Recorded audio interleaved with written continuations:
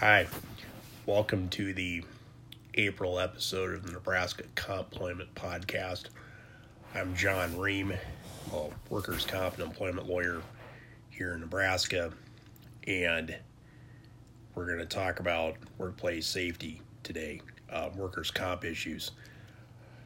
Well, we're 6 weeks into the coronavirus quarantine now, and COVID-19, which started out as kind of a coastal disease, one that was brought over from abroad. Apparently, people that were exposed to it during traveling, it's hit real hard here in places like Nebraska. COVID-19 is exploding in meatpacking plants, in rural areas, in small cities, all over the country. And these plants include towns and areas and employers that I'm very familiar with. Travel to litigate against quite a bit. The leading COVID-19 exposure county in Nebraska is Hall County, which is the third largest county. Grand Island, home of JBS Swift. And Hall County is about 20% the size of Lancaster County by population, Lincoln, and about 10% of the size of Douglas County, which is Omaha. So yeah, they're getting hit real hard. Also Tyson, Lexington is Dawson County, a small county of about 20,000 in population, about 25 maybe, and they're the third highest coronavirus exposure in Nebraska. This is because they have a big Tyson meatpacking plant there, which I litigate against quite a bit as well. If you look at the kind of the default art for the podcast, which is a picture of Interstate 80, or a junction sign for Interstate 80, that was actually taken in Lexington back in September of last year, where I recorded the first episode of this podcast. So yeah, but packing houses in rural areas are now getting a lot of national media attention, which is unusual. Usually it's people who pay attention to places like this, or maybe you have National Employment Law Project, or you have some smaller outlets like Mike Elk, Payday Report. But now the national media is paying attention to packing houses now in the wake of the COVID-19 crisis. Call it what it is. So why is it that these coronavirus is such a scourge in packing houses? Well, one, can't work from home, can't trim a brisket working from home. You have to do that in person, and there's a high demand for meat now with carry out still open, fast food restaurants, at least in Nebraska, are still open. Delivery, people are cooking more, so there's a demand for meat, and so the packing plants are still open, and so that's part of it. The other part is that because of the speed of the lines and the demand to slaughter meat, people work. They're not socially distanced, so there's a lot of close proximity of the workers there. And I'll get into it. There's a lawsuit in Missouri that I'll talk about later about line speed, and line speed can contribute to COVID because workers don't have time to cover up if they cough or if they sneeze, so they can spread infections. So that's part of it. Now, of course, the plants are denying that. Tyson in Dakota City, Nebraska, is denying it. Of course, the plants are denying it, and then friendly politicians, red state politicians like Pete Ricketts and Kristi Noem Governor Kristi Noem of South Dakota, are more or less parroting meat packing HR, PR people in saying that the occupational exposure isn't there. The problem is how people live, which a little suspect in my mind. If you've read my blog posts on Corona or even listen to prior episodes, there are some difficulties in showing coronavirus or COVID-19 is strictly occupational, because it's hard to know exactly where you caught it. And and I'm not defending Ricketts or Kristi Noem or whatever, but there is ways that COVID-19 can spread outside of the packing houses. One is, some of the people who work in those packing houses, particularly immigrants, which is it's a lot of the packing house workforce, but it's not the entirety of the packing house workforce. Yeah, they're relatively cramped conditions. But why are they cramped conditions? They're cramped conditions because there's a shortage of affordable housing in a lot of these rural communities that house packing houses, and that's an issue that's gone back a long time. They don't talk about that when we talk about people or the media, at least in Nebraska, doesn't really talk about that in relation to why people are catching corona. And secondly, it's not the people who are working in packing houses. I mean, the people who they know or who they're working with, maybe they work in nursing homes or maybe they're working in retail. They can't socially distance or work from home either. So people that they're around, friends, family, more likely to have to have COVID, from someplace else too. So, but again, you look at the high rates of exposure of COVID virus. For example, in Grand Island, Nebraska, home of big JBS Swift plant, about 40% of the cases of COVID are traced back to the JBS plant there. So there's individually, it may be hard to pinpoint the cause of individual cases, but you have to be burying your head in the sand like an ostrich to believe that the packing houses aren't significantly contributing to the spread of COVID-19. So I want to talk a little bit about kind of in the bigger picture as to why else the COVID-19 may be breaking out in packing houses across the country, really. First reason is that if an illness or injury happens at work, and it's covered by workers' compensation, and usually that's your exclusive remedy for an employee for a work injury. And I'll talk a little bit later about some ways around the exclusive remedy. But work comp is usually the only remedy that an employee has if they're injured at work or exposed to a disease at work.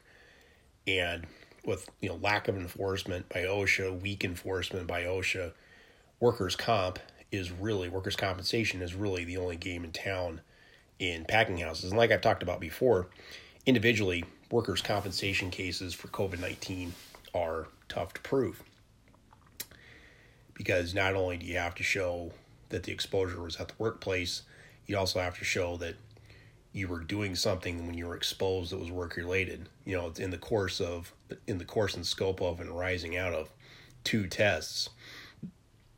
And even if you can prove those cases, they're going to be fact-intensive, lots of lawyer time, lots of investigation. And unless there's a hospitalization or a death, it's not going to be probably not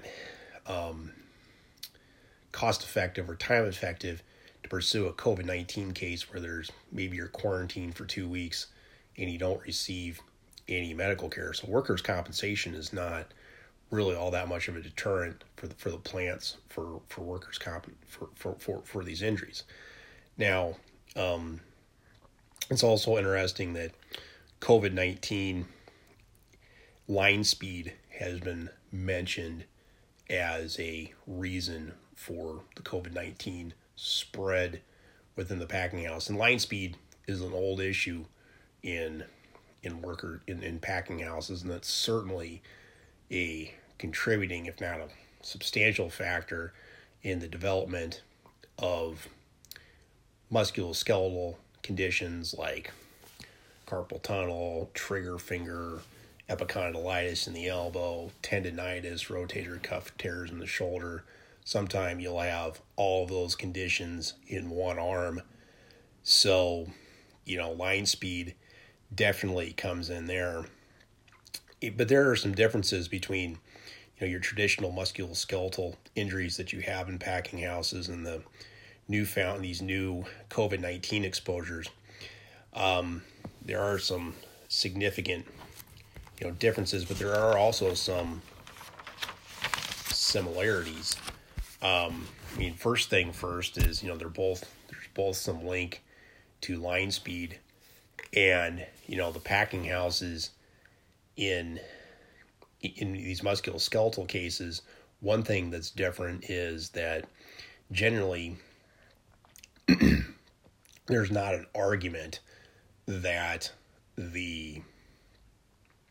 least the initial injury is work related. There may be fights about, did they all happen at the same time? Are they all work related? There may be fights about nature and extent, but fundamentally at the core, there's not often a lot of argument that at least some of these overuse injuries from line speed are in fact work related. And typically for a lot of these musculoskeletal cases, your carpal tunnels, your epicondylitis, your trigger fingers, your tendonitis, your rotator cuff tears, usually there's some lost time away from work. Usually there's some significant surgical costs. Sometimes there's permanent impairment or damage to these injuries, and they can add up, into tens of thousands of dollars coming out of the pockets of the packing houses. But again, they're not slowing down the lines. That's a cost of doing business for them, is that cost of, injured workers. And if it's a cost of business to, have their employees exposed to COVID-19, where, most of the time they're really not going to have to pay much of anything out in workers' compensation costs. So workers' compensation, is, even if it's semi-adequate for a musculoskeletal injury, it doesn't really do a whole lot for workplace safety in the packing houses. And certainly you can see why, if workers' compensation being even less of a remedy for COVID-19, gives the packing houses really no reason to change their business practices when it comes to line speed in particular. So another thing that I think is similar between COVID-19 and your traditional musculoskeletal diseases in packing houses are the problems of reporting. There was an article that came out, was it 2 weeks ago in Bloomberg? And I think I blogged about it too, where OSHA is not requiring that packing houses log COVID-19 exposures. And, and even if, obviously there's not obviously, but under state workers' compensation laws, you may have to log those even if you don't have federally. But oftentimes the federal, if you log something or report something federally, that's generally when you report something for state as well. And so I think the new OSHA rule will, and a lot of other employee advocates think this too, the new OSHA rule will encourage the underreporting of COVID-19 cases. And again, I think there's a lot of underreporting of work injuries that goes on in packing houses. I think JBS and Grand Island is particularly egregious about this. There's also an article in November from Bloomberg that came out by one of the same reporters, Fatima Hussein, who reported about the new OSHA guidelines about COVID-19. And, there's underreporting of injuries. At Amazon, there's discouraging reporting of injuries. So, yeah, if you look at how, the treatment of injuries, whether they're, policies towards reporting of injuries, whether they're musculoskeletal injuries, from overuse or whether they're just COVID-19 exposures on the job, there's certainly there's reason to believe that both of these are being underreported. And maybe does that go just to a general indifference toward workplace safety? Yeah, I think it does. So far, this has been a pretty grim podcast. Sorry about that, 15 minutes in. But what's maybe different about COVID-19 that maybe what's different about it in regards to workers' compensation in meatpacking houses in Nebraska in general. So what is different about it? One, the role of so-called essential workers. Again, meatpacking workers are essential workers, and maybe they'll get a little bit more respect as people that are absolutely necessary to perform needed services and who put themselves through a lot of risk. So they may, meatpacking workers along with retail workers and delivery employees and drivers may gain newfound respect, which may translate into policy in the legislative arena. But that's going to depend on how elections go this fall. And elections are going to be crazy, are going to be interesting with COVID virus. So, there may be some newfound respect for workers in the political arena. Also, one thing that COVID-19 may change is the relationship between the medical community and between packing houses and the medical community in the towns and counties and areas that they're located in. Generally, for workers' compensation claims, the packing houses tend to try to maintain good relationships with the surrounding doctors in the areas, particularly with surgeons, and they get along pretty well. But this is different. Because of COVID-19, doctors, nurses, people who work in medical clinics and hospitals are being exposed to this virus. And, they're being exposed because that's where the packing houses are. And, when the clients come in or when the workers come in, their carpal tunnel, their trigger finger, their epicondylitis, their rotator cuff tears, those aren't contagious, but COVID-19 is. And particularly in Grand Island, Nebraska, there's been I won't say a revolt or an uprising, but there's been a lot of criticism of lax quarantine policies from the medical community in Grand Island. So, to some extent, maybe the packing house's own greed and in creating a public health hazard may worsen the relationship between the medical community and the communities where they're located at, because essentially the plants are acting as a public nuisance. And public nuisance is something else that's interesting and maybe gives me a little bit of hope about things going forward. In the New York Times on Friday, in Bloomberg, Environmental Workplace Safety, again, Fatim Husain and Bruce Rolfson have followed up about a public nuisance case that was filed in Milan, Missouri, which is home to a Smithfield pork plant. Smithfield pork plants, very, high incidence of COVID-19, and Sioux Falls, South Dakota, probably in Crete, Nebraska. It seems like maybe they're underreporting it. But in Missouri, there was a group that filed a public nuisance lawsuit against Smithfield, not for necessarily workers being injured. It's not the workers filing a workers' compensation case, because again, that's limited benefits, hard to prove. They were filing a public nuisance case against JBS or against Smithfield because of the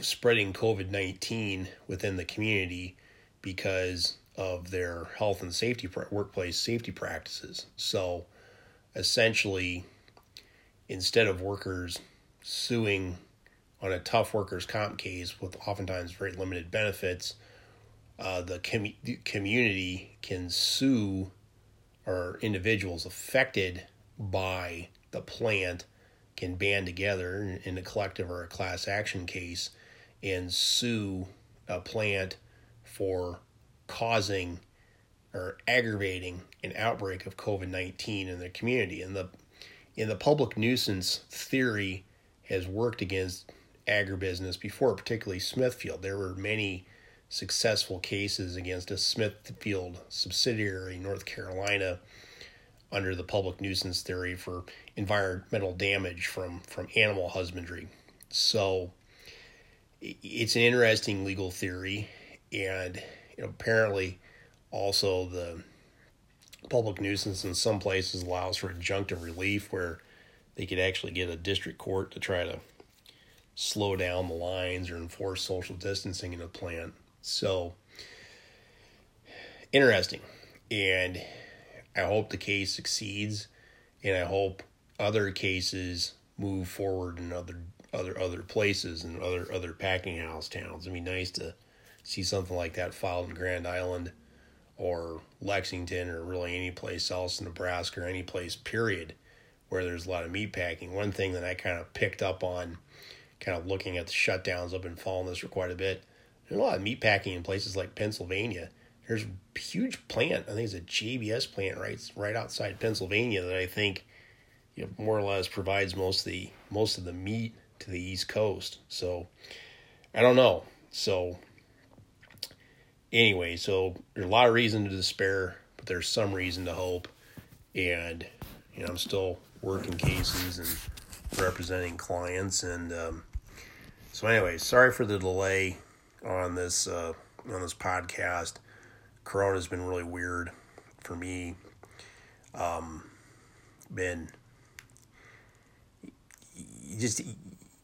We've been working pretty much full time in our office, and my wife's been home, so there's been more family caretaking and things like that. So I haven't had quite as much time to work on the podcast. So, but anyway, there's a lot of good stuff going, a lot of good work being done by a lot of people in law, in journalism, on the ground, in unions, trying to tell the stories of what's really going on, and trying to make sure that people or workers are staying safe during this, and in the underlying communities. So thanks for listening in. Still updating the blog once a week. I'm really good about that. So talk to you later next time, and maybe sometime in the next couple months we'll have a talk that has nothing to do with COVID-19 or Corona. Talk to you later. Bye.